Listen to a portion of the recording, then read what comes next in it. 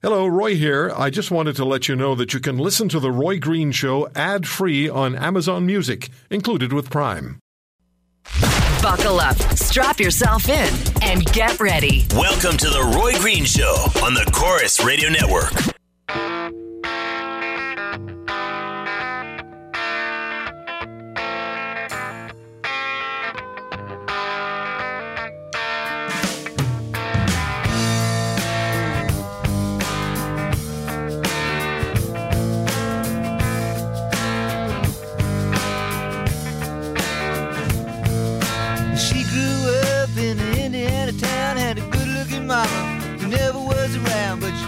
Tall and she grew up right with them Indiana boys on an Indiana night.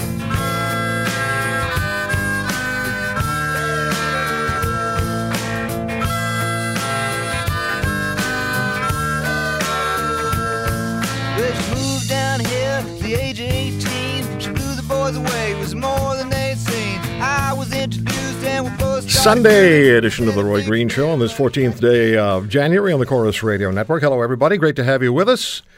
We're having a little difficulty connecting with our first guest. Happens now and then. It happens to be one of those now moments. But we will continue to try to get through to Duff Conacher of Democracy Watch because Mr. Conacher wants to have, and he's been successful with it so far, with the upcoming election in Ontario and then also subsequently in federal and other provincial elections, once the elections commissions to stress that voters can effectively vote none of the above by declining their ballots.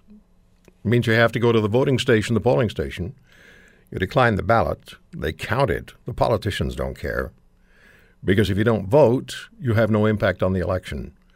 But at least it's not just not going, because last time there was an election in Ontario, it was 58% of people, 51.3% of eligible voters showed up. In British Columbia last year for the provincial election, 61.5% showed up, and that for Canada is actually probably close to being over average. And federally, usually it's about 60% of eligible voters who bother to go out and vote. So then later on, what happens is somebody does something that you don't like, or the government does something that you don't approve of, and you really have no reason to complain. You have no leg to stand on. If you didn't vote, you abdicated your responsibility and chose not to exercise your franchise. So 2 years in, if you don't like something Mr. Trudeau did, or if you don't like something Kathleen Wynne did, or if you don't like something that John Horgan did, and you didn't vote, you really, really have no leg to stand on. Anyway, we're going to proceed here, and Will is going to keep on calling, and no point in leaving messages. I've just sent Duff an email, so we'll try to get him on before the end of the hour. I want to tell you as well, today we're going to talk to Patrick Moore, the sensible environmentalist at ecosense.me, co-founder of Greenpeace. There has been an initiative announced by New York City, Mayor Bill de Blasio, that New York City is going to sue 5 of the major oil companies for contributing to climate change. I think de Blasio wants to get his name out there, so he's going to be heard and going to be considered as a Democratic candidate in 2020, maybe. They're going after BP, Chevron, ConocoPhillips, ExxonMobil, and Royal Dutch Shell. San Francisco and Oakland did that last year. So now this is going to be the next phase. There'll be Canadian cities, no doubt, will jump on board, and there'll be these massive lawsuits, multi-billion-dollar lawsuits, against oil companies for contributing to climate change. Dr. Patrick Moore has a lot to say about that. Yesterday, pretty scary in Hawaii. Very, very scary situation. As Hawaiians heard the alarm concerning a nuclear missile attack on the state. And as I'm sure you've heard over the last 20 or so hours, is that at the bottom of the alert, it said this is not a drill. This is sort of the real thing. And it turned out to be the wrong thing. But I was wondering, what happens with the militaries When this sort of announcement is made, what happens to the military? What does the military do to react? What kind of levels of readiness are assumed? Because in 1983, not exactly the same situation, but in 1983, when the Soviet Union, when a Soviet fighter jet shot down a South Korean airliner, 269 dead, the Americans considered that to potentially be the first act of war because an American spy plane had been in the area and the Korean Airlines jet had drifted off course. And the Soviets started to think that the Americans were considering launching a preemptive strike of their own because the American language started to sound to the Soviets like it was war language, and they started to escalate. You know, we've all heard these DEFCON numbers.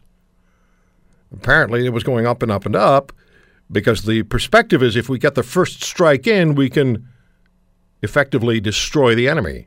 But we have to be first, because if we're not, within a matter of minutes, we'll lose everything and everyone. So 1983 was very close. We'll be speaking with Colonel Peter Mansour, who was a former NATO officer, American officer, tank brigade commander in Europe, and was also the executive officer to General David Petraeus in Iraq. We'll talk to Colonel Mansour about what is likely to have happened as far as the militaries are concerned. So that's coming up today. And we'll be speaking with Dave Foxcroft. Dave was the referee, of course, for the Grey Cup. He also was on officiating crews for the National Football League in preseason games, including one at Lambeau Field for the Green Bay Packers game. And Dave bought some lottery tickets a few weeks ago when the jackpot and the Lotto Max was $60 million. Well, Dave did okay, and he's going to be joining us a little later to talk about it. If you don't know what the number is, I'm not going to give it out now, but it was it's a nice big number. Not to the 60 mil, but Dave came as close as you can without winning the jackpot, without scoring the jackpot. Totally. So that's coming up. A lot of things happening today. What I want to get at with you then is this. Duff Conacher, the co-founder of Democracy Watch, has initiated an effort where he wants Elections Ontario, Elections Canada, and all of the provincial elections commissions to really include in all of their advertising, and they spend millions of dollars advertising heading up to an election campaign, telling you what you can and what you can't do, what you should and what you shouldn't do, I suppose. So he wants the elections commissions to really prominently include the fact that you can decline your ballot. But by doing so, you're effectively voting none of the above. And we constantly hear from people, I'm not voting for someone, I'm voting against someone. Or, because of that, I'm not going to bother to go and vote. And so roughly 40% in federal elections don't bother to show up. And in the provincial election in Ontario in 2014, almost 50% didn't show up. And in British Columbia last year, it was 39.8%, give or take half a percentage point, who did not bother to vote. That's a lot of people. And that is a really clear margin of victory or a really clear margin of loss. If everybody showed up and voted, the election may have been entirely different. So my question for you is this. Is there anyone listening to this program now? I don't know if I mentioned we'll have Justin Trudeau and Andrew Scheer opposing each other later on in the program. So think about that. Is there anyone prepared to decline their ballot? Is there anybody prepared to decline their ballot and effectively vote none of the above in either the upcoming Ontario election or subsequently the provincial and federal elections in Canada? And the other question that I have relates to what happened a week ago at the Golden Globes. Oprah Winfrey got up and delivered a speech. And it was one of those wow speeches, which she is so capable of delivering. She's a very polished person, a very successful person, a very successful media star. And so the feelings immediately after, maybe you saw it, I didn't, but I saw some of the highlights later, but I didn't see the speech itself. The feeling was that maybe Oprah should be running for president in 2020 and opposing Donald Trump. And, of course, Hollywood almost unanimously jumped on board and said Oprah for president in 2020. So my question is at 1-800-263-2428, would you be inclined to vote for a celebrity? If someone has great skills and great ability in the political world or in the business world or, in science and they run for office, or the military and they run for office, they can be overshadowed by somebody who has a huge public profile and who's in the entertainment business or is just a celebrity.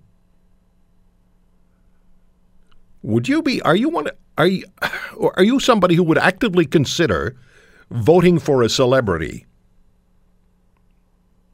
So there's no real celebrity running in Ontario this year.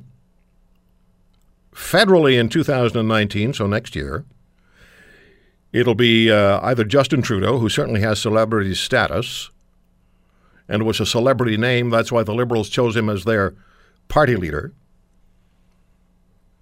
It worked because he was elected. Would you be inclined to vote for a celebrity? So in 2019, the celebrity would be Justin Trudeau. Andrew Scheer, who was with us yesterday, does not really have celebrity status at this juncture. Not really. I mean, he's a big name, obviously, and the name's getting more well-known.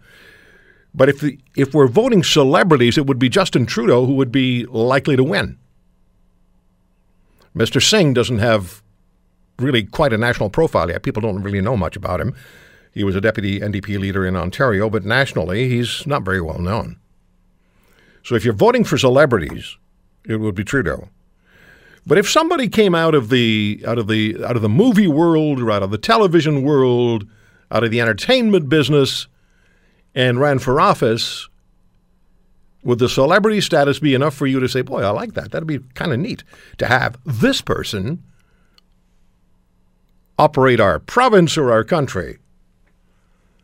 800-263-2428. So the questions are out there. Would you be inclined to vote none of the above by declining your ballot? And if a celebrity ran, would you vote for that celebrity? I guess I could be clever and ask you, what celebrity would you be interested in having run? But that'll be up to you if you want to take that on. It's 800-263-2428, 1-800-263-2428.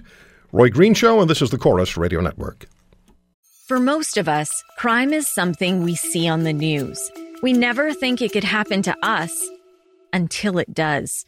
Loved ones are gone, and for the survivors, the scars will never heal. I'm Nancy Hixt, a senior crime reporter for Global News. And on this season of Crime Beat, I'll take you inside some of the most serious crime stories I've covered. Season 6 of Crime Beat is available now on Spotify, Apple Podcasts, Amazon Music, and all podcast platforms.